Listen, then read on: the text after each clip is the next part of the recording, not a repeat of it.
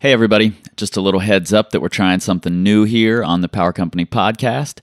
It's what Nate and I are calling the board meetings, and this is the first recording that we did for these board meetings. This isn't going to take the place of the conversations that you've grown to expect. Those will still be coming out monthly. We're just going to try to put these out in between. So this first one is a bit clumsy, and we've streamlined it since then. So bear with us if we're rambling a little, but yeah, on with the show. Maybe don't know. Maybe don't. This time, this time, this time, this time, this time to build, this time to build, this time to build, this time, this time to build, this time to build, this time to build, this time, power, power, this time to build, power, this time to build, power, this time to build, power.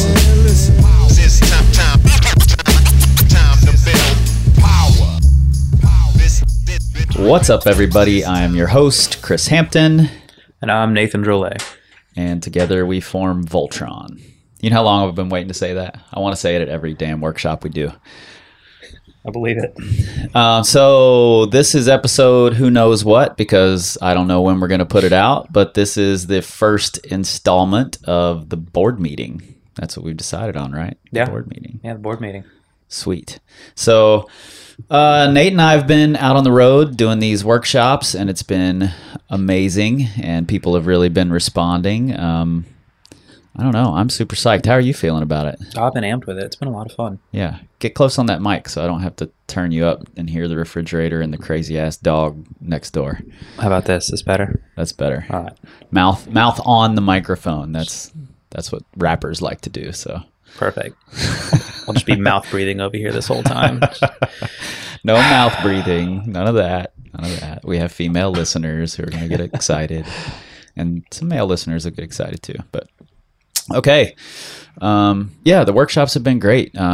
So thanks to all of you guys who came out. We filled up most of the spots in most of the cities. So that's been pretty damn cool. And all the gyms want us back, which I think is even cooler.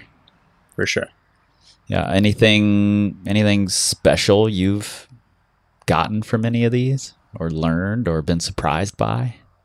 I don't know. They've all been pretty good. Working with the team kids, and especially the coaches, when we had the coaches clinic, was a lot of fun. Yeah. That's probably the most surprising moment for me. Was I wasn't sure what to think going into that. Yeah. But we went in and it was great, and we definitely want to do it again. Like we did a workshop for the coaches, the same as we were going to give to their team kids the next day, and just kind of ran the coaches through it, and the coaches picked up on it all really fast and then helped us coach the kids, which was really cool. And we got to, work with the coaches on the dialogue that they were using, and how to frame questions for the kids, or frame, their conversations with the kids, which was really cool. Yeah, no, it was great. And plus, it was so fun to see how they were interpreting the information, because it wasn't just them wanting information for themselves, which they obviously did as well, but also so that they could pass it on to kids. So it was interesting because they wanted both sides, like the questions they would ask and things like that. Yeah. Yeah, it was cool to see that they were excited to learn as climbers as well as coaches, because I definitely think there's a distinction there. I have to draw a line between my coaching and my climbing, and I have to think differently when I'm working with someone else versus how I coach myself. Oh, for sure. So I think it was cool to see that. Yeah. Yeah, and I was really surprised how much fun it was to work with the kids, because I wasn't sure how that was going to be. I don't want to deal with parents. That's my number one desire in this whole coaching thing, is to not work with parents. Yeah, I think that was maybe the best thing about these clinics, is that it was just the kids and the coaches. Yeah. I don't think parents want me working with them either. But I can do it in a very limited role, and I quite enjoy it in that case. So this was a ton of fun. And big shout out to Brad Hilbert, who had us out to Triangle Rock Club, and he did a lot of the legwork and did all of the work with the parents, and brought some great team kids out for us to work with. So yeah, and big thanks to him. Yeah, and all the coaches. All the coaches, for sure. Yep. Okay, let's tell them about this thing, this board meeting thing. What the hell is it we're doing here? We basically Nate and I want to have conversations about things that we think are important for you guys to hear. And, this whole thing has been conversational, so we want to keep it that way. And we want to pick a topic, and oftentimes we'll probably do lists, top 3 things we've learned from blah, blah, blah, whatever that might be. And today we're going to talk about the top 3 things we've done that have positively influenced our own climbing, right? Yeah. This is Nate's topic, so I'm making sure I got this right. Yes, that is what we're going with. All right. And just a quick update here on the podcast, and I'll tell you more about this later, but I just want to put this little bug in your ears. We are working on some ways for you guys to help out. We've got lots of exciting things happening. I've got like 7,000 interviews in the can now, maybe closer to 12, but 12,000. Yeah, 12,000 exactly. In the can, ready to go with people like Christian Bale, if he were Jonathan Siegrist. People exactly like that. So I've got a bunch waiting to come out for you guys, and we've got some ways for you to help coming up. So anyway, let's get into this thing, because I know that's what you want to do. And I do too. And I'm done with my coffee here. And you can tell I've had a lot of coffee because Nate's making us drink coffee out of these little tiny ass cups. They're adorable. And, yeah, they are quite adorable. But I end up drinking about 4 times more coffee than I normally would because they're out of little cups and I drink them in 2 drinks. And it's 8 o'clock at night. So I may never get to bed. So, all right. Top 3 things that have influenced our own climbing. How about you go first? All right. I'm going chronological with these. The first one was back in 2009. And you remember back that far? I don't remember back that far. So that's why I have 8A. True. Yeah. Numbers, Chris. So beginning of that year, I was climbing V7 or so. And I just climbed like an absolute sloth. I locked off absolutely everything. And are you making fun of me? Yes, very much. Okay. I was way worse than you. No, it's terrible. I felt like I could either lock off to a move or I would never be able to reach the move. I would have to all points off dyno or lock off. I had no in-between ground. And it started to become a huge issue. I was really inconsistent with my climbing. And at that time, so it was like V7, maybe I think 12D as well. And about that time, I picked up Dave McLeod's 9 out of 10 Climbers. Oh, yeah, great book. I know. Still to this day, I think one of the best books on training. For sure. And it's funny, it's the first book in my life.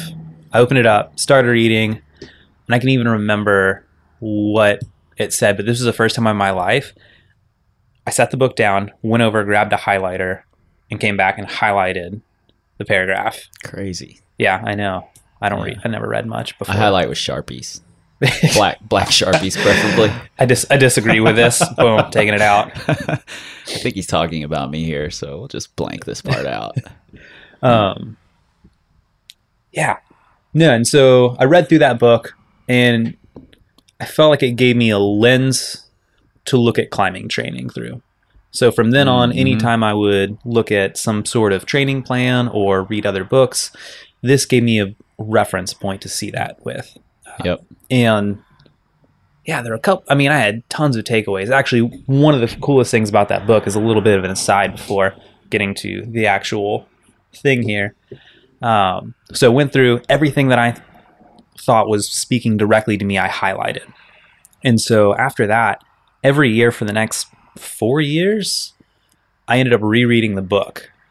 And what was crazy was every year, I'd go through and I'd see the highlighted sections. I'd be like, I don't even understand why I highlighted this, because I just spent the last 2 years focusing on it. So now it was so ingrained. Or I would flip through, and there's be these huge gaps where nothing had been highlighted. I'm like, how did I miss this? This is gold right here in the middle. But it was just, things didn't apply to me at that time. Or there was the third thing, and it was something that was highlighted, and I had kept avoiding it. Yeah. That's where I pulled out the black highlighter. Yep. I've seen this 6 that part times. doesn't even exist anymore. Yeah, footwork drills? No, thank you. So, Red Knight at 10 climbers, and he talks a lot about how you need to use momentum. And I knew that was a limiting factor. And so I decided I was just going to train momentum nonstop. So that's what I did. I made up all my own makeup boulders to where they were the biggest moves that I could reach. So they were beyond my lock off, but they were too bad of holds to just jump to. And eventually I got really good at it. And now all I do is climb with momentum. Mm-hmm. I actually recently had to relearn how to climb statically. But beginning of that year, I was climbing 12C or 12D and V7. And by the end of the next year, I had climbed 6 V10s and 13D. Sick. So it was that Dave for me. McLeod gets half your 8A points. Exactly. He gets all the 8A points. Yeah. So for me, that was one of the biggest things, was really practicing momentum, which was all spurred on by reading 9 out of 10 climbers. Oh, that's cool. Maybe I should go back and reread 9 out of 10 climbers. I would, but Again. yeah, I loaned it to someone. Yours is all black now. Yeah, exactly. I just rip pages out when I don't agree with them. All right, so what do you got as number one? All right, my number one was I got honest with myself about my strengths and weaknesses, and specifically, Your pinkies? well, that's my strength, that I don't use my pinkies, that I don't need those things. No, seriously, the thing I had to really get honest with myself about was something that I thought was my biggest strength. I had been told for years that I was a pretty climber and that I looked good climbing and that I had great technique. You know? So I really had to be brutally honest and say, okay, you have a really good technique in a very limited range. Yeah. You know, and I had to realize if I took the entire spectrum of technique into account, I had really horrible technique, you know, because I didn't have 3/4 of the skills I needed to be a better climber. For sure. You mastered such a small sector. Yep. Yeah. The tiny little like Red River drop knee twisty technique. That was me. Hang on forever. You know, yeah, that was all I could do. You know, so I really had to get honest with myself about that. And then that led to, you know, really looking at my other weaknesses as that got better and started to get shored up a little bit. I was able to really reflect back on what else do I need. And it got easier and easier, as it does, to look at your weaknesses. After you start attacking the big ones, the little ones are much easier. You don't have to Sharpie the book out nearly as much. For sure. And also you realize how much of a benefit you get. Yeah, for sure. It's a huge benefit when you can be honest with yourself. And it hurts. You know, it hurts, especially when you've heard people tell you for years that that's what you're good at. Mm-hmm. You know, I had to go, okay, all you people are stupid.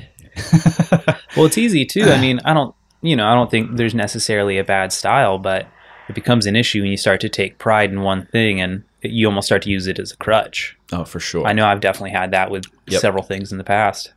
Yeah, there are a lot of times I still want to make a move and I have to catch myself. I want to make a move pretty and graceful, and it's just not going to be. You know, it's going to be a thuggy ass, you know, growling, screaming kind of move, and I need to be okay with that, as opposed to I need to find the drop knee that makes it pretty, or I go, oh, that move is stupid, you know, and walk away. Oh yeah, no, that's I had a very similar issue, and thankfully I climb at TBA, Tennessee Bouldering Authority in Chattanooga a lot, and man, just a bunch of animals that climb in there. Like guys are all so strong, and I'd always try and beta things down, which a lot of times works, but at a certain point, you know, I'd be trying 15 different methods, and one of the guys I'd be training with would just look at me and be like, dude, just try hard.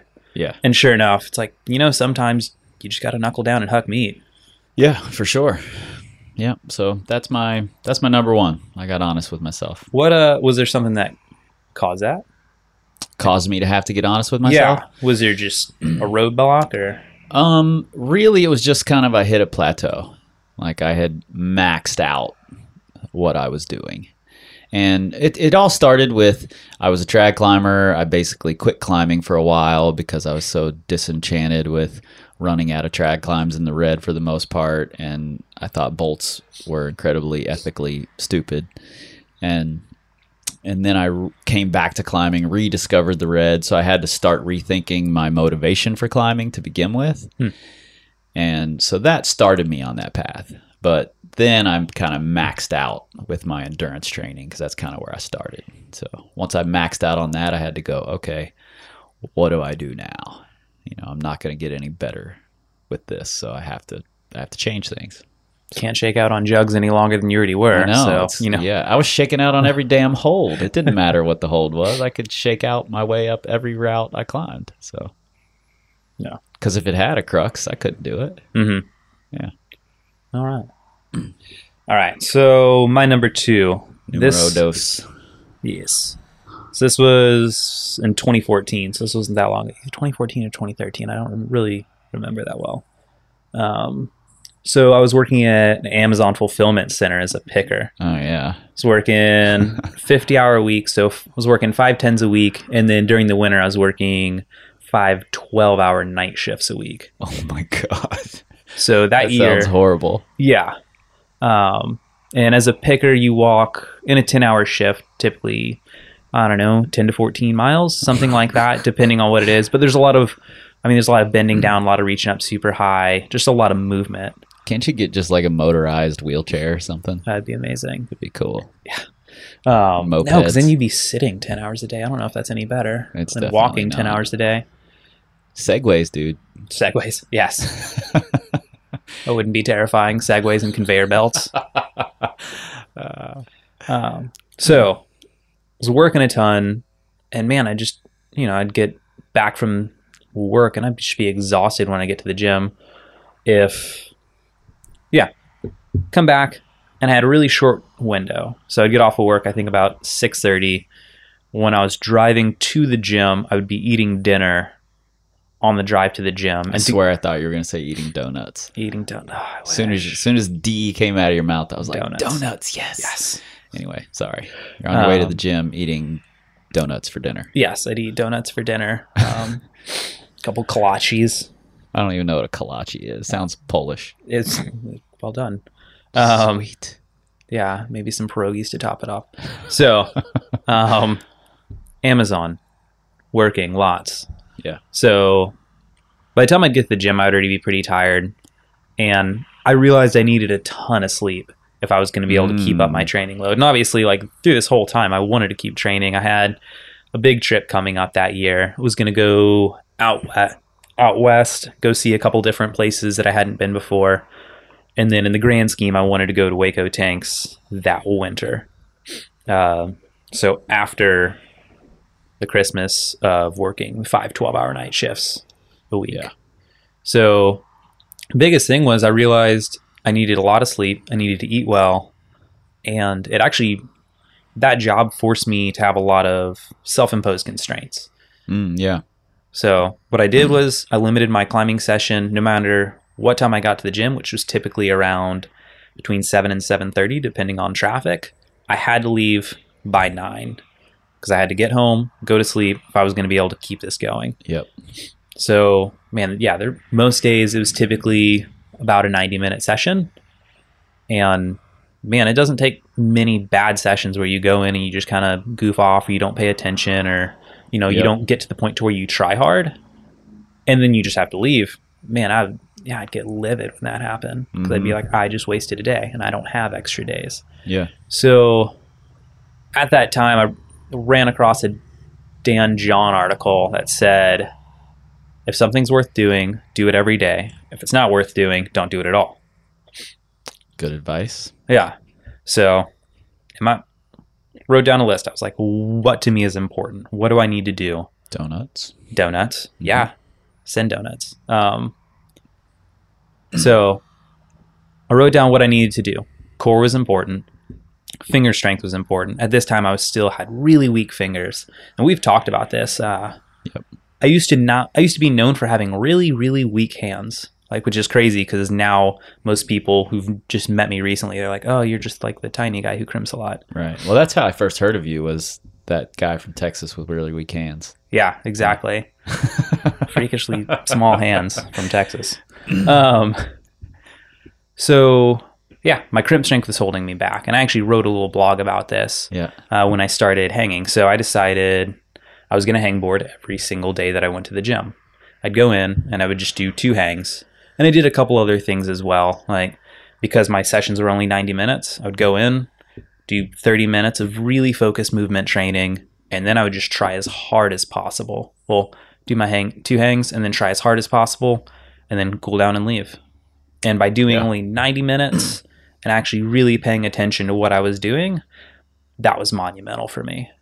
Yeah, I think that's really important because, you know, the majority of our clients here are working people, you know, who have real lives, and a lot of them have families and responsibilities, you know, and you have limited time, and a lot of people believe they just don't have time.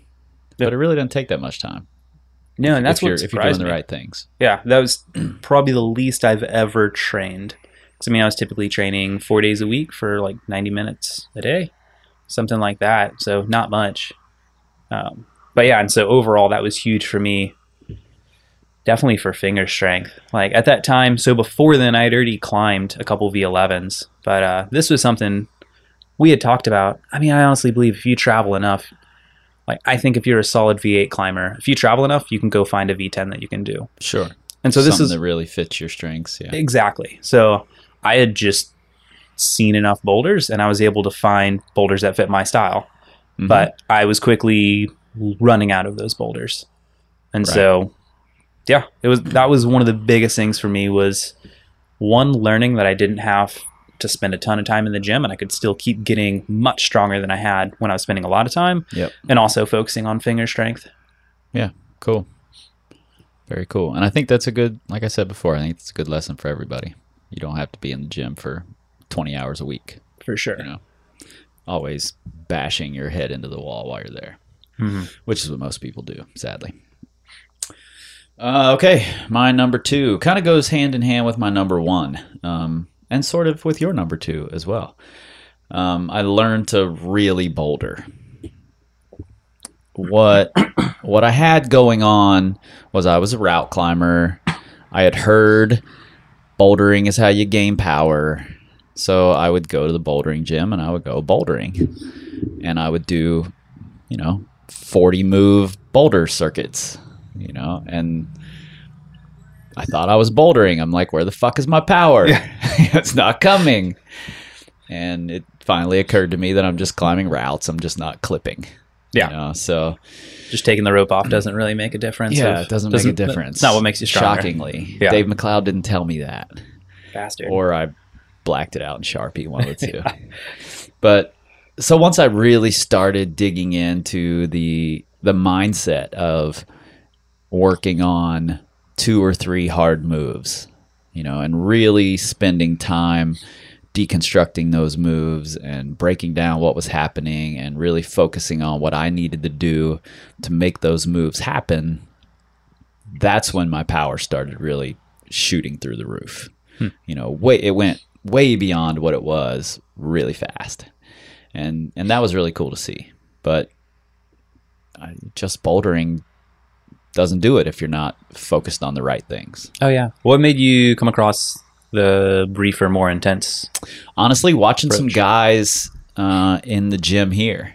There are a couple guys, Aaron Schneider, Dan Rush, a couple of guys who are strong boulders in town.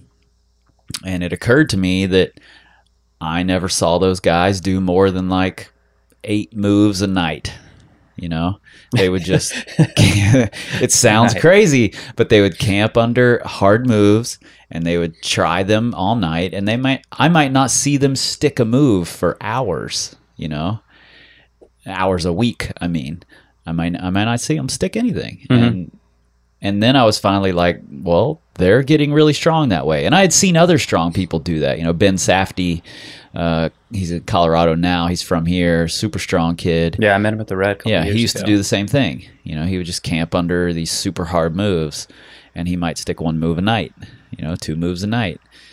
And finally, I was like, okay, if it works for those guys, I'll see if it works for me. Because since I started this whole Power Company thing, I've always wanted to just be an experiment, keep experimenting with myself and see what works. So that's how it all started.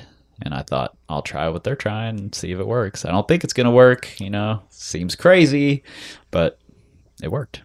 Yeah. No, Still working. Yeah, it's funny. I think it helps too. Y'all have kind of a smaller gym. Yeah.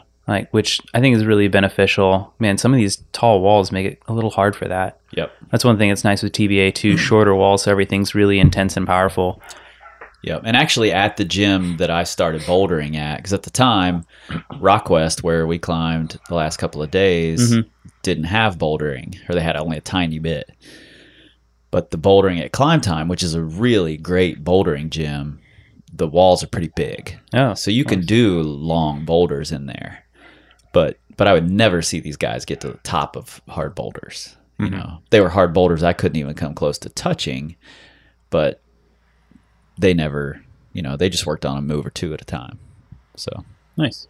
So it's really more about them than being forced into it. For sure. I do like to be forced into it now, though. Like I like the engine room wall that's only a few moves long. My best training season to this point was on a wall that was 8 feet tall in my friend's basement. I trained 2 moves at a time on that wall the whole training season and came out stronger than I'd ever been.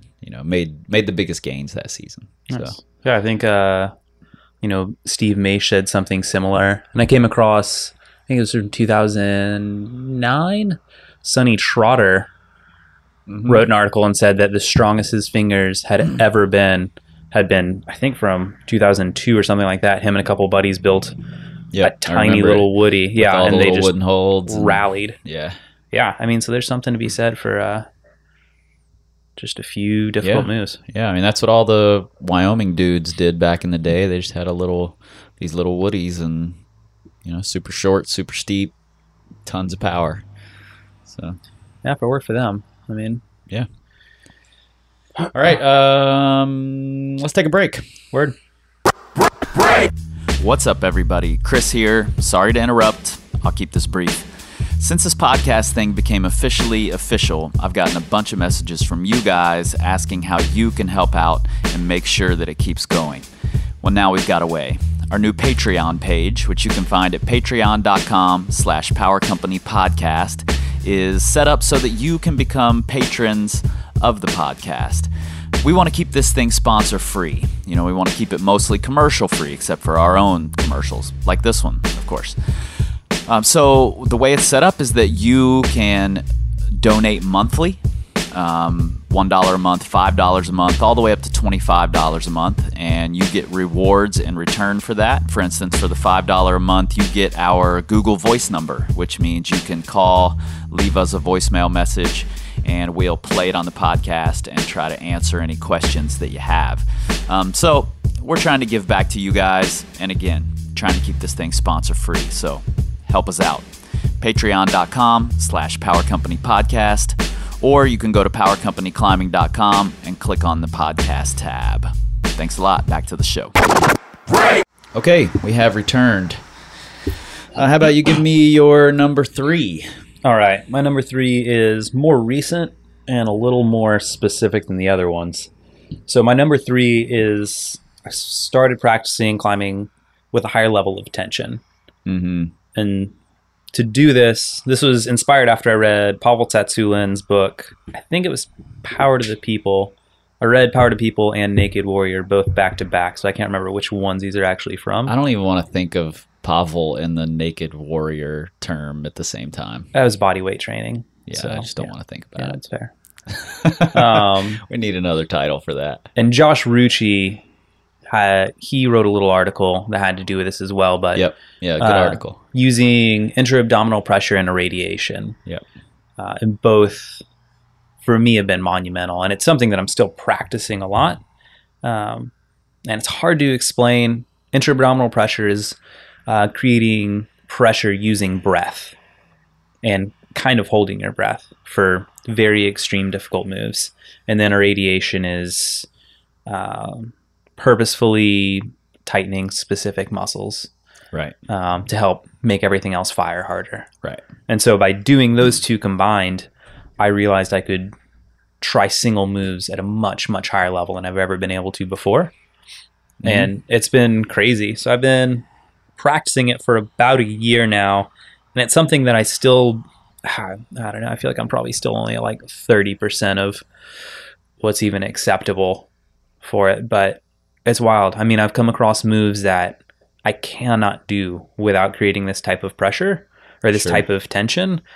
But if I use the tension, I've never missed them. Yeah. Yeah, I can believe that. You know, you've kind of turned me on to these concepts, and I've been toying with them a little bit. I am not nearly as far down the road as you are. But as I've started to dig into it, I've started to notice it more in other people. The lack of it and who's good at it. Mm-hmm. And, you know, like when we were in So Ill, there was a tension move that you did, and it's not even a tension move. I can't call it that. You were just using your feet and your core in a way that I couldn't do. And it didn't look like a hard move. It didn't seem like a hard move. It didn't seem like it should be a hard move. But I could not keep my foot on the hold. And it was really interesting watching how you worked through it and how you were able to pick apart why I wasn't able to do it. You know, and I think that's a hugely important part of climbing that a lot of people just don't pay that much attention to. Yeah, no, it's I don't know, and it's tough because it's like for me now, it's still it takes such a conscious effort. Yeah. Like it's not intuitive. It doesn't happen on its own yet, and I haven't been able to make it happen on its own yet. So I can really only do it for a handful of moves, like typically one, maybe two moves in a boulder. Otherwise, it just takes so much thought that I can't actually make it happen well, at least not at a high level. Right. So yeah, I don't know, it's weird to train and practice. But yeah, you see some people like Daniel Woods, man, that guy can just create so much tension. Yep. He's really good at it. I think Angie is really good at it. You know, I've recognized her level of tension for years because I've climbed with her a fair amount, and there are moves where, and I've said this before, but there are moves where I thought I can't span that reach, you know, from toe to hand. I can't reach that without my foot cutting. And then Angie does it and keeps her foot on, and she's several inches shorter than I am. And I'm like, what the fuck? You know, why is this even possible? And how does she just stiffen up that way? You know, and I think of myself as having a strong core. And I think that's one of the mistakes that people make is and I see this in the gym all the damn time, people, their feet cut and they go, I need to do some core work. And I don't think it's that their core isn't strong enough. I think it's that they don't know how to use it effectively. Yeah. So, no, for sure. any thoughts on how people can, you know, work on these things themselves? Because I really do think this is a huge issue, especially that, you know, higher end climbers can use, and by higher end I mean, you know, 512 and above or V5 and above can start to really think about that'll really help their climbing out. Yeah, I mean, you know, I think it's good to try and break it down to its most simple form. So as far as creating tension or creating that kind of, we'll just use tension. You know, a drill we use that we call rooting. So learning how to drive, start by learning how to drive through your low arm. So if you're doing a big move. You're giving away the secrets, man. I know. You're giving away the shit. We're going to have to charge for this. So when you're doing a big move, let's say you're reaching with your left hand, so learning how to drive through the entire move with your right arm, so that low arm that's still on the wall. And it, you know, I say this now and it sounds obvious, like of course, and most people think they do this, but until you really spend the time and practice, like you don't realize how much extra strength and how much control you can get out of really focusing on it. So for me, with drills like this, man, I love to pull it back. I'll do it for, kind of in my warm up. So boulders that are still like fairly difficult, but not so hard that I don't have the extra time to think about what I'm doing. Yep. Yeah. Practice driving with your arms, with your legs, and then slowly start adding, trying to create, extra tension through your core, through your lats, through just your legs, everything. Mm-hmm. And so that's the way I like to do it. Like start with, do it on really easy boulders, and then slowly build till you're on harder boulders. So you're kind of like leveling up as you go. And then if you want to try it on hard moves, just do one move at a time. So it's nothing else there's nothing else you have to think about. Yep. And I think when you're practicing it, create far more tension than you think you need. Oh, for sure. Just to really learn what it feels like and learn what that tension does, and learn how much tension you can create. Mm-hmm. I think that's big. It's funny. I don't know about you, but the first time I started practicing this, I realized I could only do these drills twice a week. Oh yeah, they're hard. Yeah, I'd get destroyed. Like the next day, I could not create any tension throughout my entire body. Like I'd just be wrecked. So I started having to have like really slow high tension days and then like fast power days, because I realized I could still climb powerfully, but I just couldn't have that high level of tension. Mm-hmm. And it's crazy. I mean, I could be practicing this tension on, V5, V6, V7 boulders, and it would just destroy me. Yeah. You feel like you got, you did some P90X bullshit or something. Yeah, but that's it works. what it feels like, but you're actually doing something specific to your climbing. Mm-hmm. So, yeah. Can we talk a second about irradiation? Because I think that's an important concept that we sort of just glossed over. Yeah. Let's explain it to people a little bit. For sure. You want to start or? Well, I think I heard a Pavel explain it like the way I best understood it, I think, was Pavel. And he talked about making a fist, and if you make a fist, you can only make so tight a fist before you start squeezing with your forearm and tightening your forearm.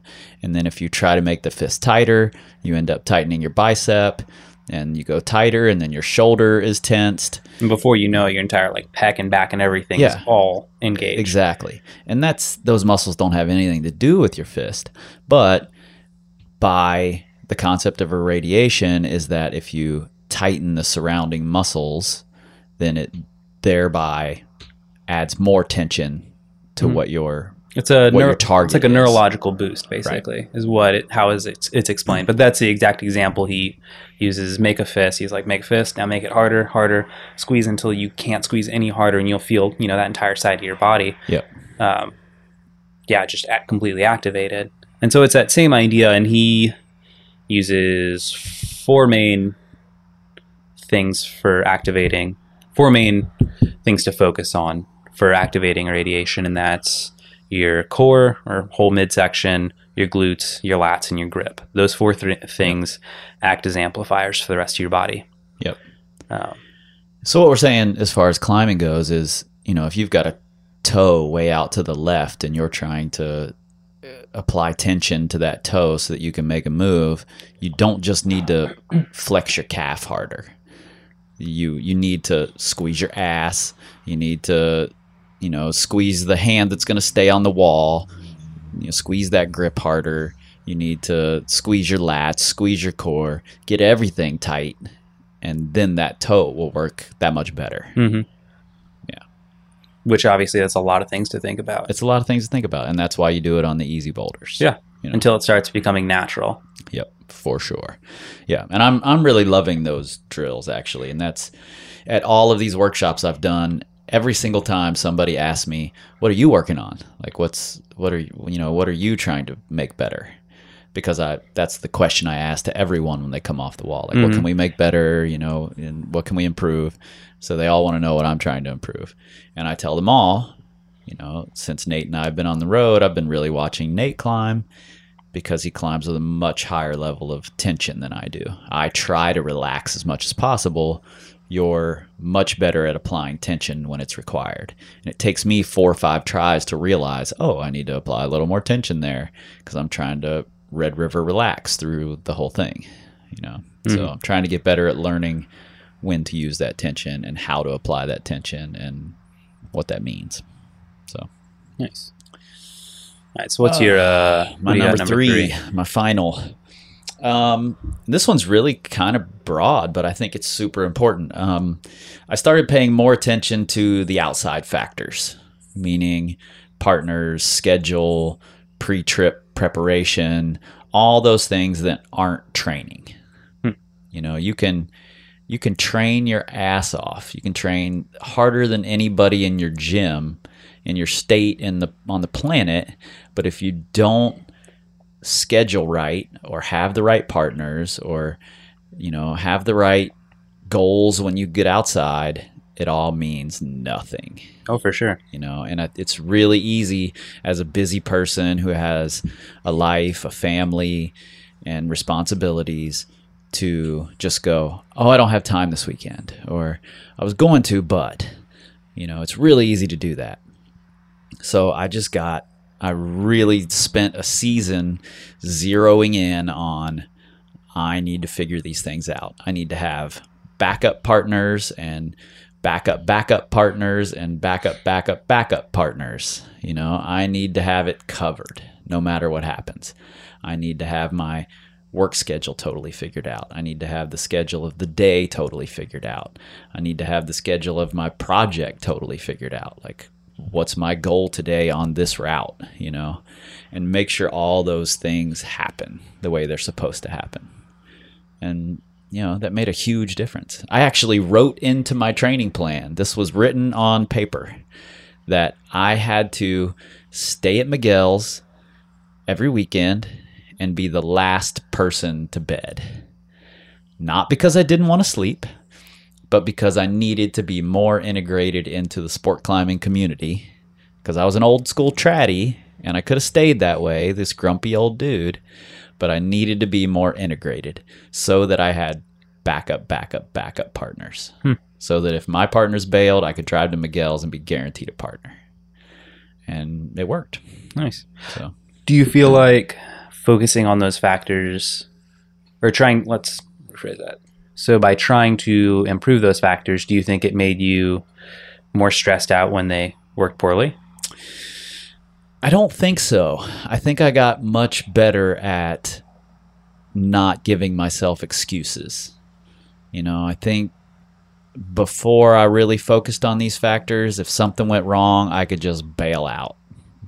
Like, oh, that's just what happens. You know, I'm a busy guy. I've got a job and all these hobbies and a daughter and all this other bullshit that were just fucking excuses. Because none of those things suffered at all. In fact, they got better once I scheduled things and made sure that everything was going to be working. You know, this concerted effort across the whole spectrum. So I don't think it stressed me out more at all. I think I was just able to roll with the punches quite a bit better without giving excuses. What's your favorite excuse now? Oh shit, there's a lot of them. My shoulder, definitely, that's my favorite excuse now. That's a good go-to. The surgery helps that. Yeah. And I try to use the excuse, like, oh my, that my shoulder's scared of that move.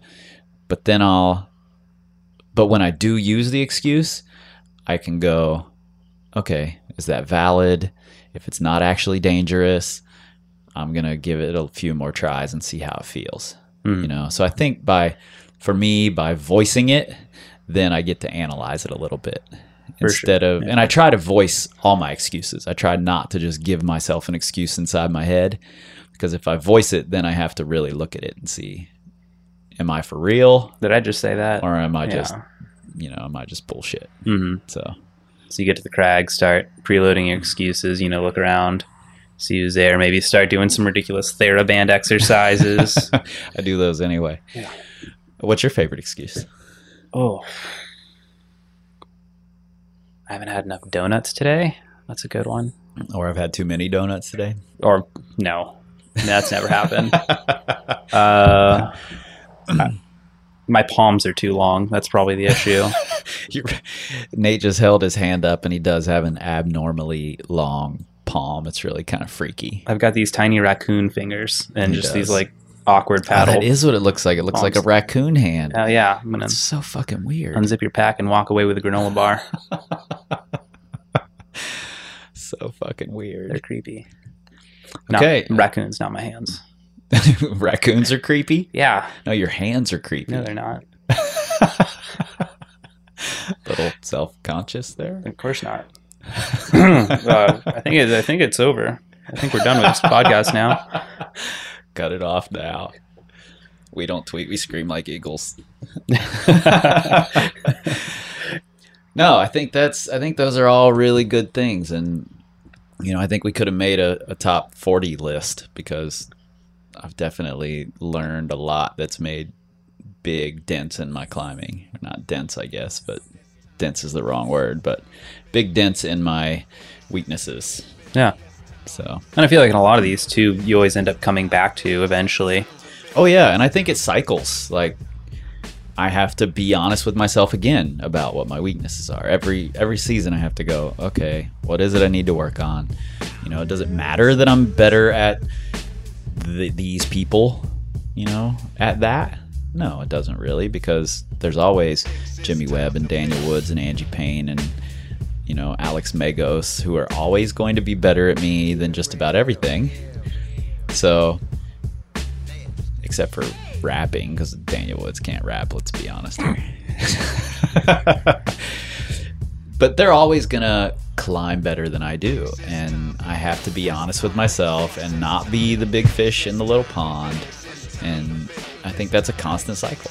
I think all these things you have to cycle back through. 'Cause Yeah. eventually your strengths are your weaknesses, once you make all your weaknesses your strengths. I think that's Did I say that right? yeah. I think I said, I'll have to listen back to that. Man, I might cut that part out. All right, yeah. But yeah,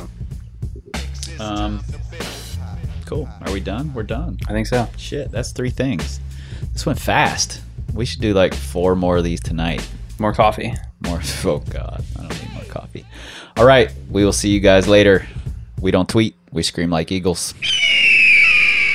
This time, this time, this time, this time, this time to build. This time to build. This time to build. This time to build. This time to build. This time to build. This time to build. This time power, power. This time to build power. This time to build power. This time to build power. This